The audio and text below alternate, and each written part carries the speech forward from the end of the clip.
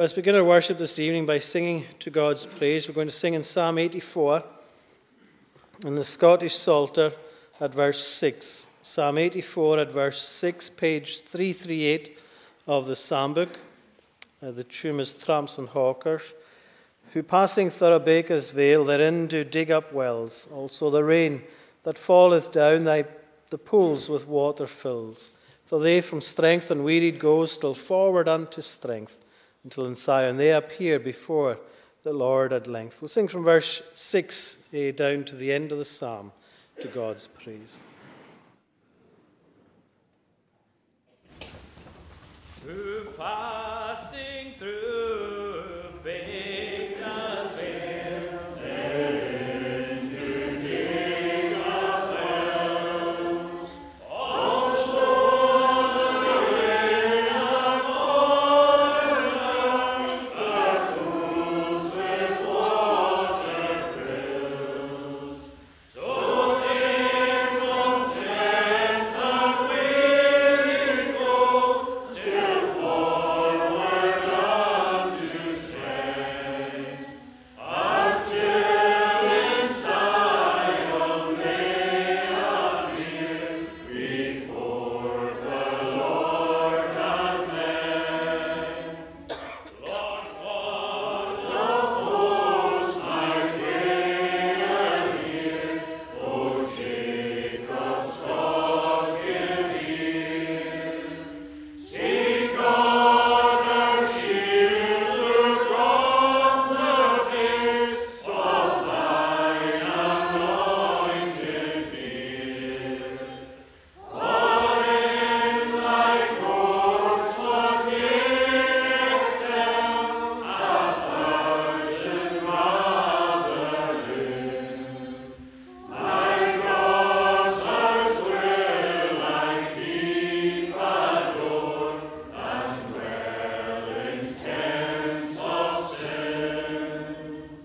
For God the Lord's a sun and shield, He'll grace and glory give, and will withhold no good from them that uprightly do live. O thou that art the Lord of hosts, that man is truly blessed, who by assured confidence on Thee alone doth rest.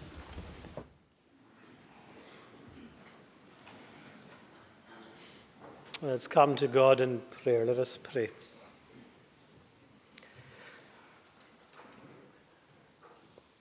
Lord God of hosts, as the psalmist says, we thank you to be able to come and worship you this evening together. We thank you to be able to come into your place and with your people, to be gathered around your word that speaks to us so powerfully, and to sing your praises from these words that remind us of who you are and the wonder of your grace. That you are the one who, the psalmist says, He'll grace and glory give, and will withhold no good from them that uprightly do live. And we thank you that we can enter into the experience of these words, recognizing, Lord, that you have not withheld anything from us. We so often ask for things and maybe we think we don't get. But Lord, you in your wisdom may keep things from us that we do not require. But we thank you that all that we need to live, move, and have our being is supplied by you, and supplied so abundantly. We thank you, Lord, for every provision you make for us, that you are a God of grace and glory, that you are a God who has revealed your grace and glory to us through your Son, Jesus Christ. We thank you that your glory is seen around us and your grace is experienced even within us. We thank you, Lord, for so much that we have that we take for granted. But help us, Lord, that day by day we will appreciate more your wondrous works towards us and towards your kingdom. For we belong to your people, a people who belong to all nations and tribes of this world. We may belong to a place and a town and a family. We may belong to a nation and a country here. But we thank you, Lord, that above all, our citizenship is in heaven. That we are a people, Lord, who, as we put our trust in you, would find there that we belong to you as our Father in heaven. And that we belong to your people, scattered far and wide. And help us, Lord, to find our identity in you, to seek you with all our heart, and to look to you and to trust in you as the maker of heaven and earth. And we do thank you, Lord, for your grace so abundant towards your people, your grace shown in how you gave your own Son, how he came to redeem his people, how he came to save his people from their sins. And we thank you, Lord, that in all that we could not do for ourselves, that you have accomplished it for us. And help us to cry to you. Help us to call upon your name. Help us to know that you are with us. Help us to know your presence day by day. Help us to experience it, Lord, and to share it with others. Help us to rejoice in it and to be glad for everything that you do for us. So that even as we worship this evening, as we sing your praise, we will do so with joy and delight in our hearts and on our lips. And as we hear and receive your word, that it will fill us up for the week that lies ahead. As we begin this week on a day that reminds us that our Lord and Savior is risen, and a reminder to us that we rest in him. May it equip us and set us up, Lord, for going back into our workspaces and into our homes and into our communities in the week ahead, that we will be salt and light in all that we do. We do pray for your ongoing work here in our midst and throughout your kingdom, Lord. We thank you that you are building your church and that you are calling your people to yourself, that there is that irresistible grace that you show towards your people. We thank you for evidence of how you are working, how you are speaking, how you are ministering, how we see a people coming from darkness to light, how we see desires being changed from longing for the things of this world to instead be longing for you and for your kingdom. And so we pray that by your Spirit you will work among us, among young and old alike, that we will experience your precious grace and your steadfast love. May you bless the youth fellowship as they meet this evening.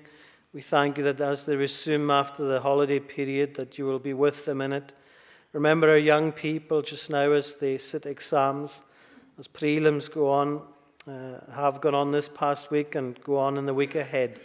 May you encourage and strengthen all our young people as they prepare for exams and as they sit them. Be with them in it, Lord, and help them to be able to call upon you for help, to be able to pray over these things, recognizing the help that you are able to give. So help them to lean upon you and look to you. Help us as a people, Lord, in all that we do to encourage and remember one another. We thank you, Lord, that your grace is sufficient in all experience in life. And we do pray your grace towards those who need it in special ways, those who grieve over the loss of loved ones, as we continue to remember that in recent days and in days gone past, Lord, that you will comfort, that you will uphold, that you will be a shield and a strength to those who need you in that particular way. Remember those who are unwell, those who are in hospital, those who are confined to their homes. We pray, Lord, that you will draw near to them where they are, that you will encourage and strengthen your people as they have need of you. We know, Lord, that there are times when it is what is important is your will. And we pray, Lord, that as we heard in the morning service, that your will be what we pray for. No matter what goes on in our experience, Lord, help us to be settled with it. and to be settled, Lord, to say your will be done in all things. We remember, Lord, our wider communities at this time as well, and as we see an appeal for help to support Muriel Gillis in Lochs at this time, we pray for that situation. We thank you, Lord, for her safety above all, that she was able to get out of her home before the fire took hold.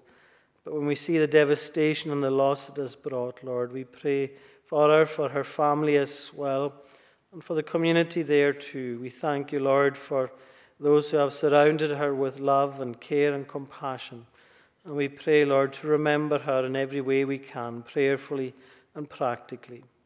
And we know others in need too as well, Lord, and we pray for every ongoing effort of your gospel work in our midst to reach out to people in need, those who are lonely, those who are isolated in different ways, those who are struggling with many different issues. We pray, Lord, that you will help us to be good neighbors to those around us, loving them, caring for them, having compassion upon them. That as we love you with all our heart, we'll be enabled more and more to love our neighbor as ourselves. We pray for your kingdom to come in power throughout our land, throughout all authorities over us, Lord. We pray that you will minister to the rulers from on high, on kings and prime ministers and first ministers, presidents throughout our world, and those in positions of authority and power. Give wisdom, Lord, give due diligence to them, that they would seek you with all their heart, that they would rule us according to your truth.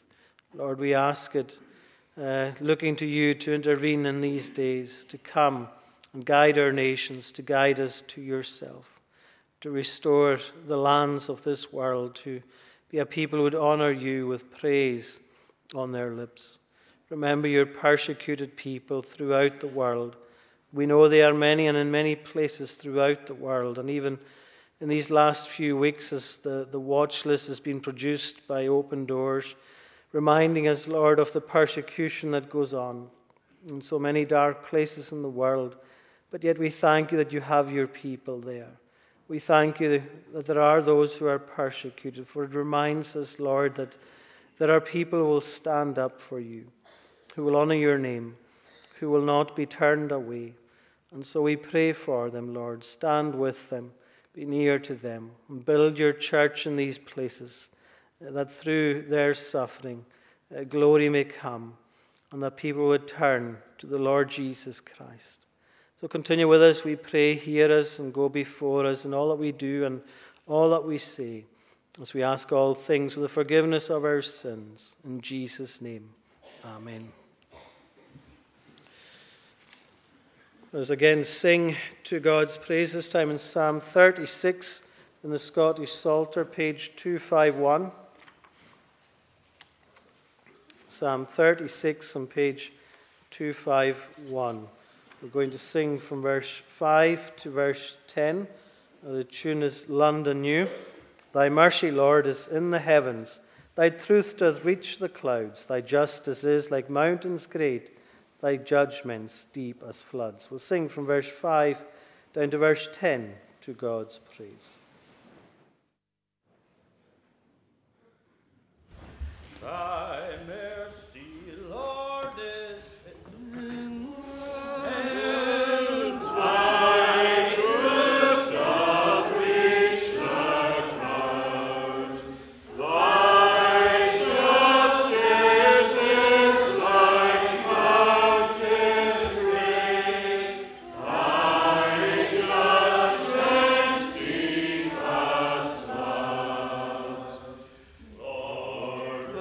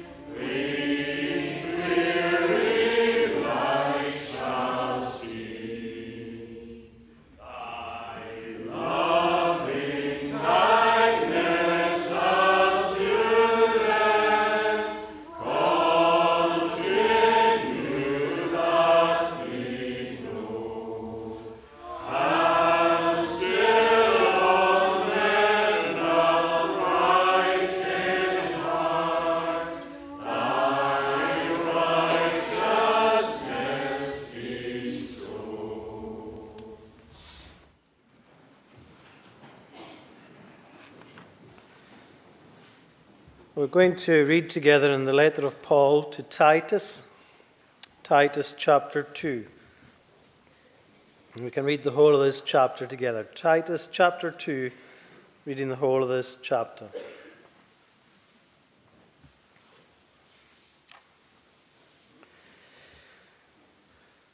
But as for you, teach what accords with sound doctrine. Older men are to be sober-minded, dignified, self-controlled, sound in faith, in love, and in steadfastness. Older women likewise are to be reverent in behavior, not slanderers or slaves to much wine.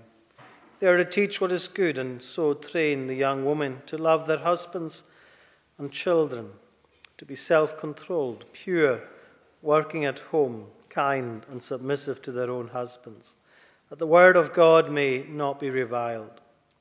Likewise, urge the younger men to be self-controlled.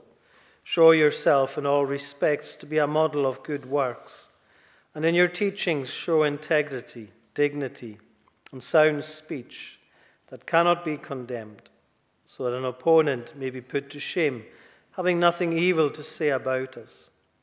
Slaves are to be submissive to their own masters in everything. They are to be well-pleasing, not argumentative, not pilfering, but showing all good faith, so that in everything they may adorn the doctrine of God, our Saviour. For the grace of God has appeared, bringing salvation for all people, training us to renounce ungodliness and worldly passions, and to live self-controlled, upright, and godly lives in the present age, waiting for our blessed hope, the appearing of the glory of our great God and Saviour Jesus Christ, who gave himself for us to redeem us from all lawlessness and to purify for himself a people for his own possession who are zealous for good works. Declare these things, exhort and rebuke with all authority. Let no one disregard you. Amen. And may God bless that reading from his word. We're going to sing again to God's praise, this time in Psalm 145, the first version of the psalm in the Scottish Psalter, singing at verse 15. And the tune is Effingham, verse 15 down to the end of the psalm, verse 21. The eyes of all things wait on thee, the giver of all good, and thou in time convenient bestowest on them their food. We'll sing from verse 15 to 21 to God's praise. The eyes of all things wait on thee, the giver of all good, and thou in time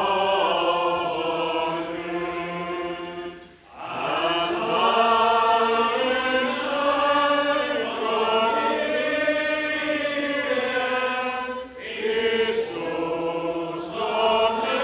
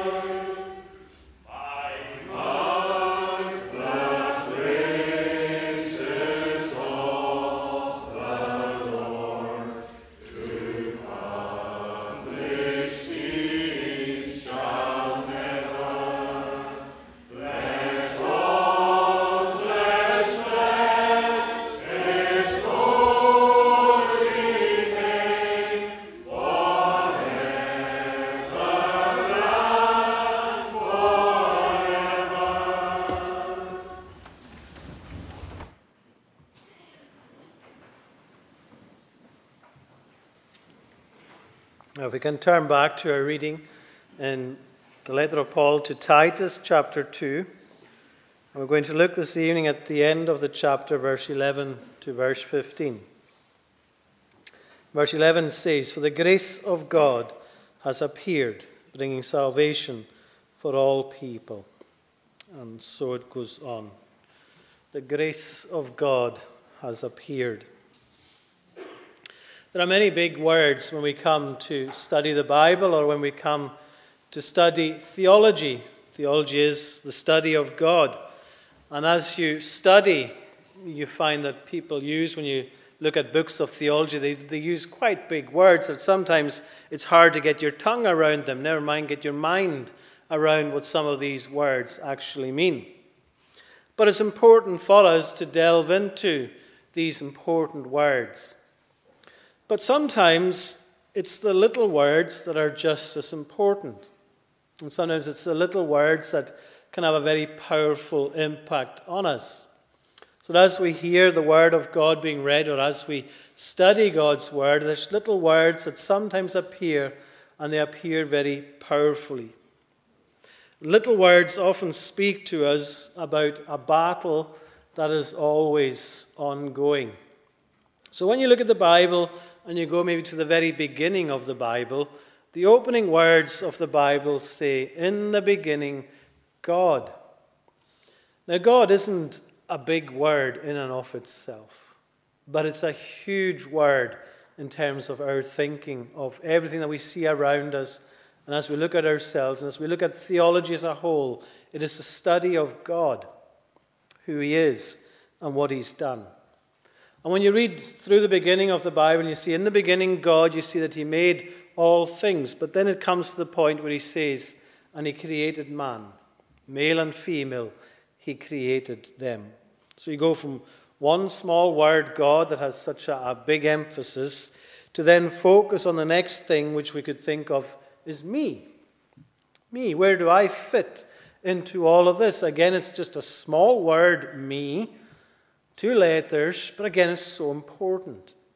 Where do I fit into the scheme of things with God?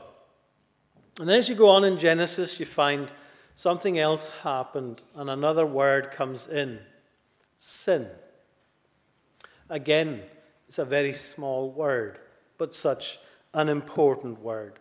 To realize that sin came into the world, that this brought enmity between us and God, that there's this battle going on. So all of these small words remind us of our beginning, who we are, and the problem that exists in this world between us and knowing God as we should.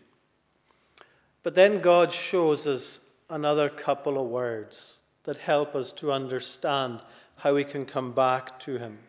2 small words. We're going to focus on one of them this evening. The first one is faith. God speaks of faith. It's not a big word again, but such an important word, to have faith in God. But where does faith come from? Well, it comes from the word that we're going to study this evening, grace.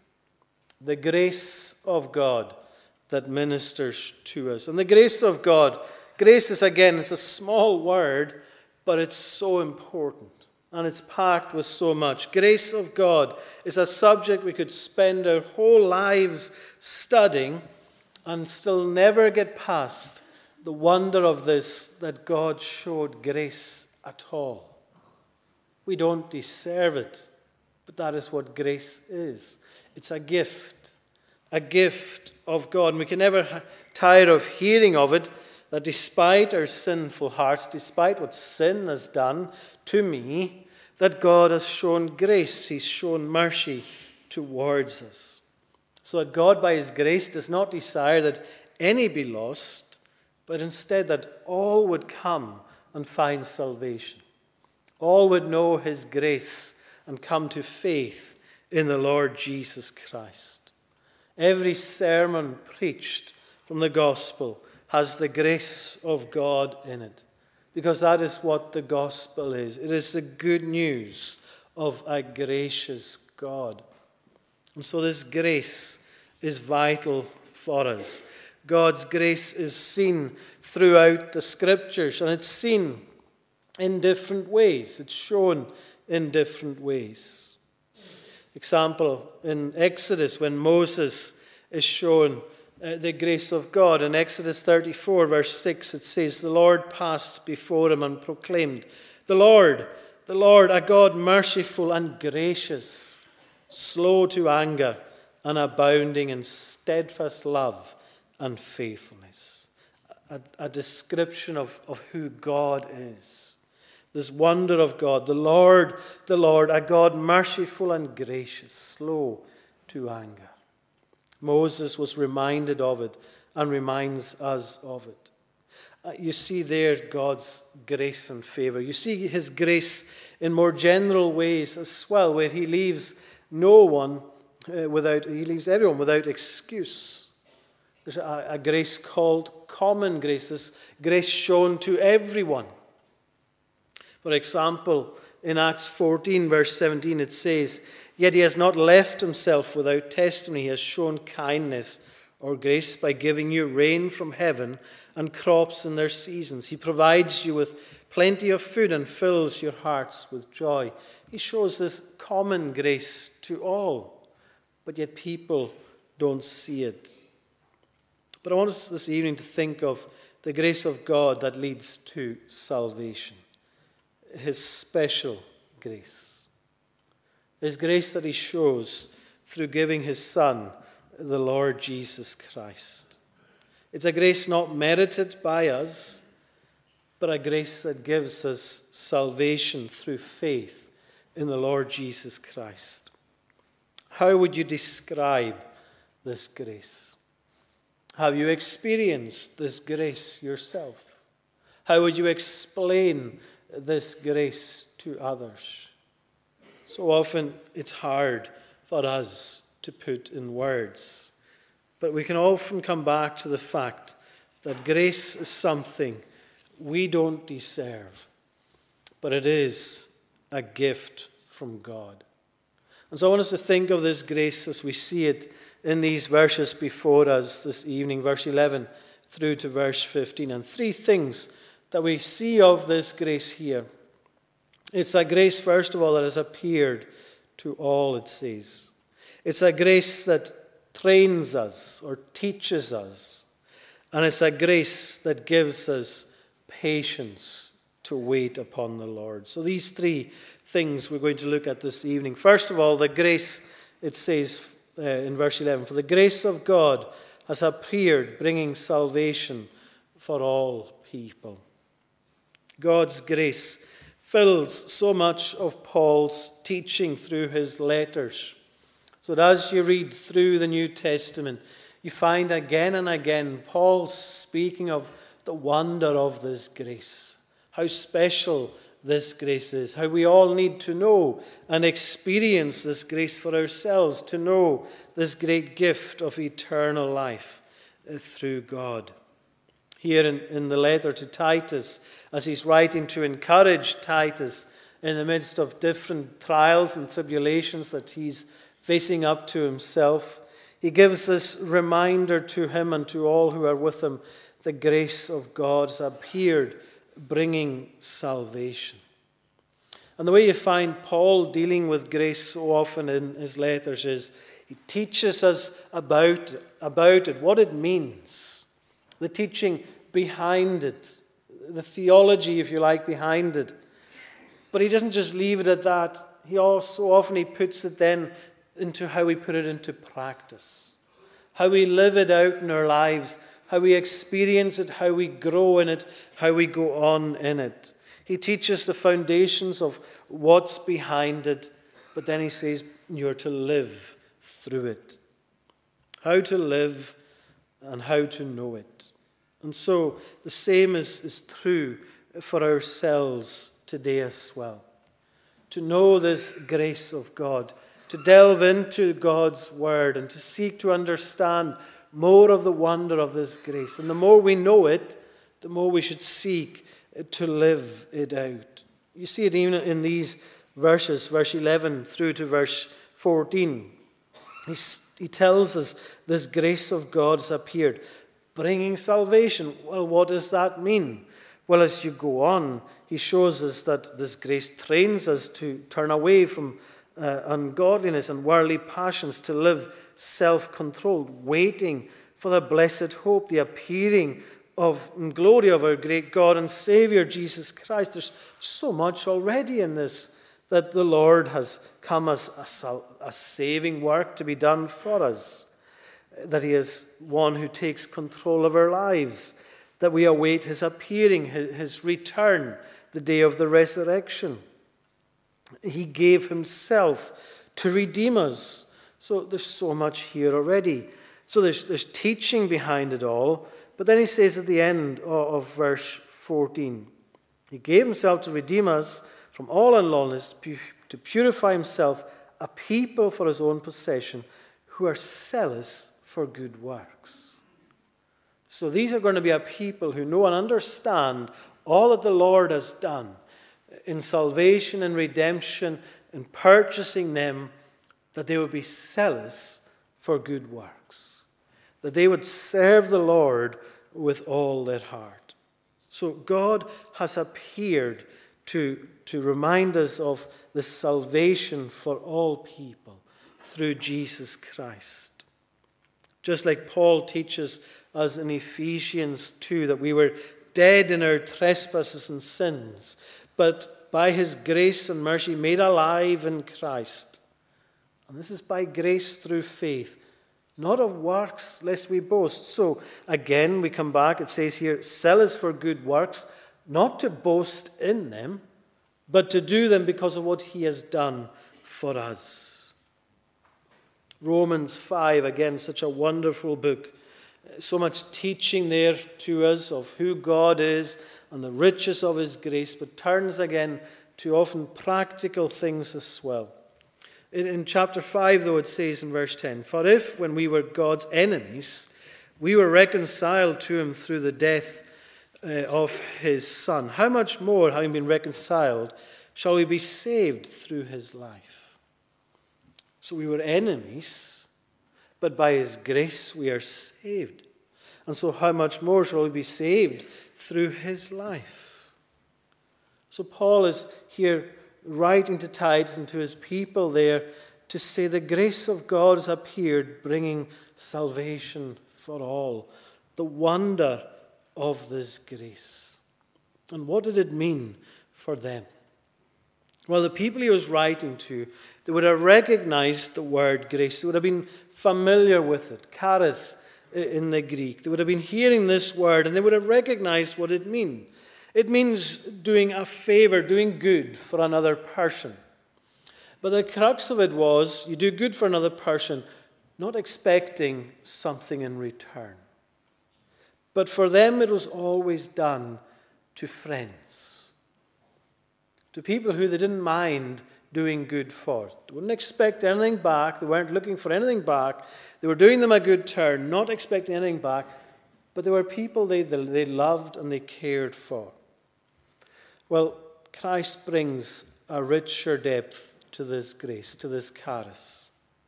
He gives it a far richer meaning because what he did at Calvary, as we were reminded there in that reading in Romans, was for those who were enemies, those who despised him, those who rejected him. He showed favor, he showed grace towards them. And this grace that has been revealed is extraordinary. It goes beyond anything else anyone has seen to this point. There's a fullness, there's a richness to them. Then they're thinking to themselves, but how can this be? Well, it's the wonder of the grace of God bringing salvation for all people. For anyone who will come to him, anyone who will bow the knee to the Lord, this grace is there for them. And you noticed in our reading of this chapter, verse 1 through to verse 10, it's speaking to all the different kinds of people in that day, to men young and old, to women young and old, to slaves, to everyone. This is speaking to all groups of society, to all who will receive it, to all who will listen. This grace has been revealed. It's appeared, bringing salvation to all people. So this grace is for all who will listen.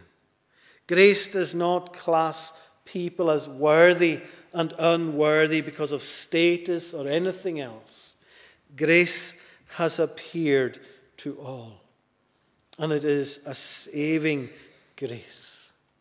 There's nothing we can add to this grace. There's nothing we can do to earn this grace.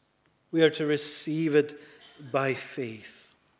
It is what has been done for us at the cross, bringing salvation for all people. Because of the one, as it says in verse 14, who gave himself for us to redeem us from all unlawlessness. It is grace through Christ's works. So how thankful are we for this grace? Do you know this grace for yourself? Do you long for this grace yourself? Well, it's not to earn it, not to work for it, but to come and see it in the person of Jesus Christ and to put your trust in him. And then as we think of putting our trust in him, as we're called to put our trust in the grace of God, this grace then teaches us. This grace teaches us and keeps us going. And you see that in verse 12. Training us, teaching us to renounce ungodliness and worldly passions and live self-controlled, upright, and godly lives in the present age. And again, you link that into the end of verse 14. A people for his own possession, zealous for good works. So you turn away by grace from ungodliness, worldly passions, all of these things, and instead now zealous for good works. Zealous to do the things of God. Jesus saved us not only that we would belong to him, but that we would live like we belong to him. That's how somebody once put it. That we'd not only just belong to him, but also we would live like we belong to him. And that convicts us. Every one of us, I'm sure, who believe in the Lord Jesus Christ, who belong to him. Do we live like we belong to him? Do we show that in our lives, in how we speak, and how we conduct ourselves, in everything that we do? Are we showing us not just that we belong to him, but that we live like we belong to him? Are we growing in grace is what is behind this. Because grace isn't just coming to that conversion point. Grace is going on in his strength. Grace is going forward in his strength, learning, being trained, being taught to renounce ungodliness, to turn away from it, and worldly passions, and to live self-controlled, upright, and godly lives. If I was to say, hands up, who lives like that? I doubt if any hand would go up. Because we don't. By nature, we don't. We still feel like we're ungodly and caught up in worldly passions so often. And this is the key where grace comes in, because grace is what teaches us and trains us to renounce these things and to live in that right way. And so we should long for this, to learn, to plead with God, and to go on in his strength. And perhaps we remember just what it was like to live in sin. Maybe we're experiencing these days just now when we're struggling in so many ways. The days like what Paul speaks to the Ephesians of, when you were dead in your trespasses and sins. And these things can so easily seek to cling on to us still. Days when sin was winning the battle. Days when God seemed just so far away. Sin had no meaning because sin was normal. Sin was just the way we lived. But what changes? Grace. It is grace that changes our attitudes. Grace that changes our sinful desires, so that no longer do we see these things as normal and just what we do by nature, but we recognize this is not right. This is not how I want to live my life. This is not the way I want to be. It is grace that opens our eyes, this irresistible grace that we hear of. This grace that comes from God, that begins to open our hearts to His Word. This grace that opens our eyes to see all that is wrong in our way of life and begins to show us our need of Christ and begins to open our hearts to receive by faith His grace. It is grace that teaches, grace that trains. But to have that, we have to allow this grace into our lives, to long for it, to ask the Lord for it. There's a story told of a young girl who had come to faith. She believed with all her heart in the Lord Jesus Christ. And just like we do ourselves, the time came when she was going to come for membership in our church. And to do so, she was going to appear before the Kirk session. And she came to the Kirk session. And as is our way as well, some questions were asked of her. One of the questions she was asked was this: were you a sinner before you came to faith in the Lord Jesus Christ? Yes, sir, she replied. And then the elder went on to ask her, well, are you still a sinner? To tell you the truth, she said, I feel I'm a greater sinner than ever. So the elder then asked another question. Then what real change have you experienced? And this is the way she put it. I don't quite know how to explain it, she said, except I used to be a sinner running after sin. But now that I'm saved, I'm a sinner running away from sin. The change is there before us. She used to be a sinner running after sin. And how many of us were or even maybe are in that situation? Sinner just living for sin. But now, when we come by grace to know salvation in Christ Jesus, we're a sinner running from sin. Sin still clings. Sin still battles for us. But we, as it says here, seek to renounce ungodliness and worldly passions through this grace. Grace teaches us that we should be eager to do good, eager to live for Christ. So it is this grace that we need, this grace to teach us in all of these things. The final thing that we see here is this grace gives us patience to live and to wait for the Lord. And you see that in verse 13. Waiting for our blessed hope, the appearing of the glory of our great God and Savior, Jesus Christ. So, verse 13 reminds us that in our grace as we live in this world, grace has so much more to give us yet.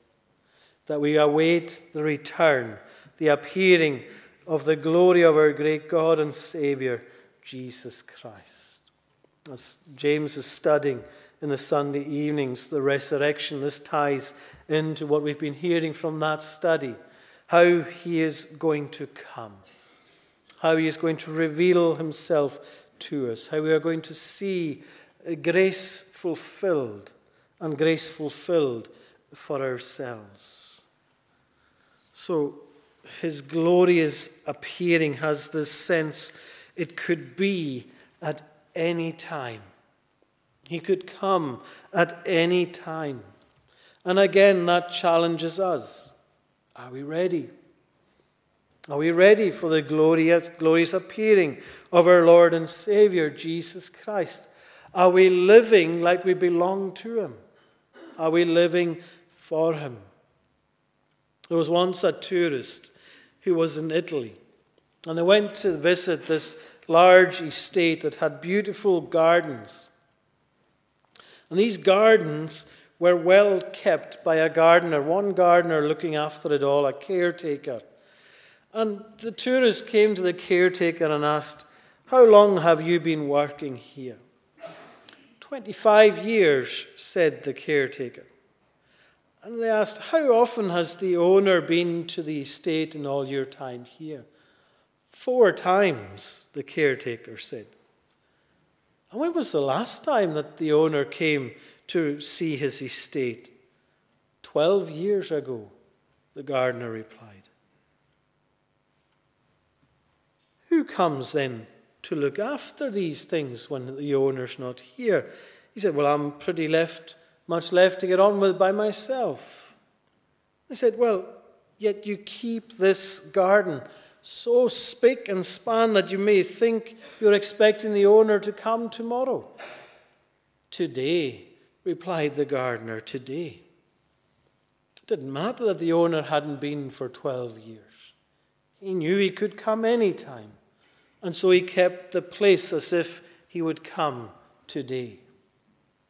Is that the way we live a life of grace? Are we expecting, anticipating the Lord's return any time? Even today, even this evening. If he were to come today, if this was the great and final day of the resurrection, where is your hope? Where is your confidence? Is it in the one who Paul says here in verse 13, the one who gave himself? Our great God and Savior, Jesus Christ, who gave himself for us. He showed us this wonderful grace. Do you know this grace yourself? When we think back to what we started with, the small words and the battles that go on, how God made us, how we see ourselves in this world, and how sin has come in and seeks to devour us on a daily basis. But in the midst of this battle is grace. It is grace that we need. It is grace that gives us victory. Going back to Romans 5, verse 20 it says, "But where sin abounded, grace did much more abound." In the midst of the battle, when sin is abounding, grace did much more abound. Do you remember every time God has given you his grace? You may remember certain experiences of his grace, certain times where you say, "But by his grace, I wouldn't have gone through that." But do you remember every time his grace has helped you? It's probably impossible, because there's probably even times when we didn't realize it was the grace of God. The things that were hidden from us, the things that were kept from us. Apart from God's grace, where would we be? There is a story told of a minister many years ago. He was out walking by a stream. And as he was walking along the stream, he came across a woman who was washing wool. And she was washing the wool by putting it into a large sieve and dipping the wool in and out of the stream until the wool was cleaned. And he stopped for a while to watch the woman doing this. And then he spoke with her for a time, seeing what she was doing. And as he spoke with her, he asked if she knew who he was. And she said to him, "Oh, yes, I know who you are. And I am so eternally thankful to God for a sermon that you once preached that helped me so much. The minister was so pleased to hear that a service he'd preached had such an effect. And he asked her, "Do you remember the subject that I preached?" "Oh, well, sir, no, I don't actually remember what you preached." And of course, like most ministers would be, he was a little deflated by this, that she didn't remember what the service was about. And he said to her, "How then can you remember that it did you good if you don't remember what the subject was?" "Well, sir," she said, "my mind is like this sieve. It does not hold the water back, but as the water goes through, it cleans the wool. So is my memory like this. It doesn't retain all the words I hear, but as they pass through my heart, by God's grace, it cleanses it." And that's the grace of God's word. We don't always remember every moment of God's grace and every experience of God's grace. But it's God's grace again and again and again that keeps us, that sustains us, that keeps us going. This grace is a wonderful thing.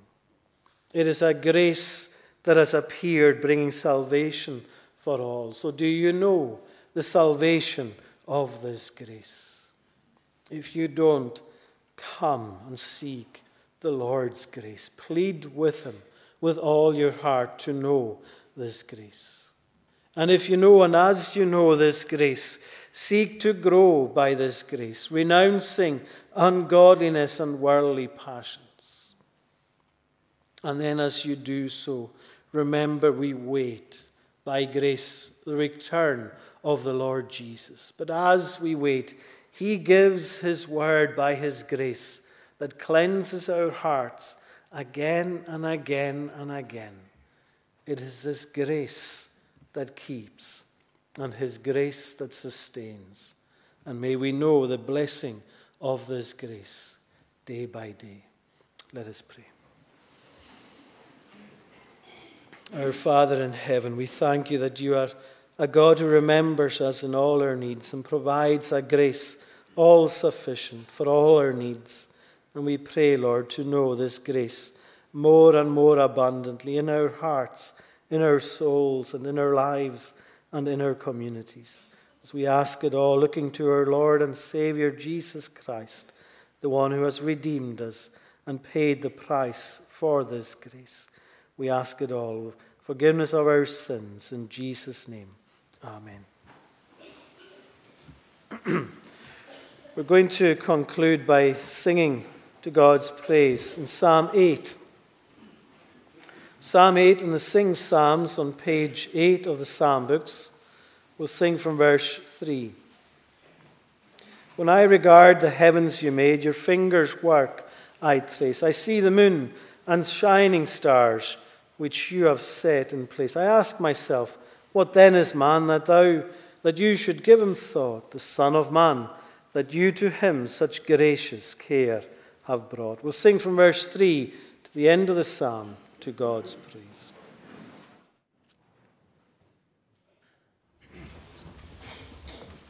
When I regard the heavens you made, your fingers' work I trace. I see the moon and shining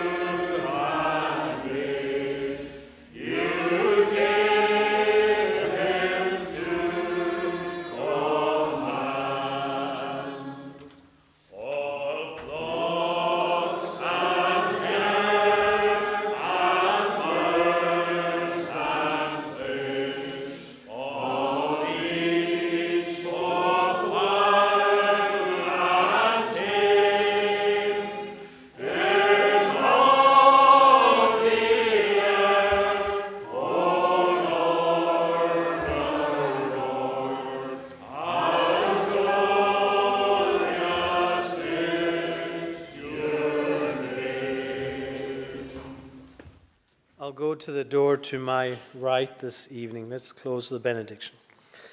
Now may grace, mercy, and peace from God, Father, Son, and Holy Spirit rest upon and abide with you all now and forevermore. Amen.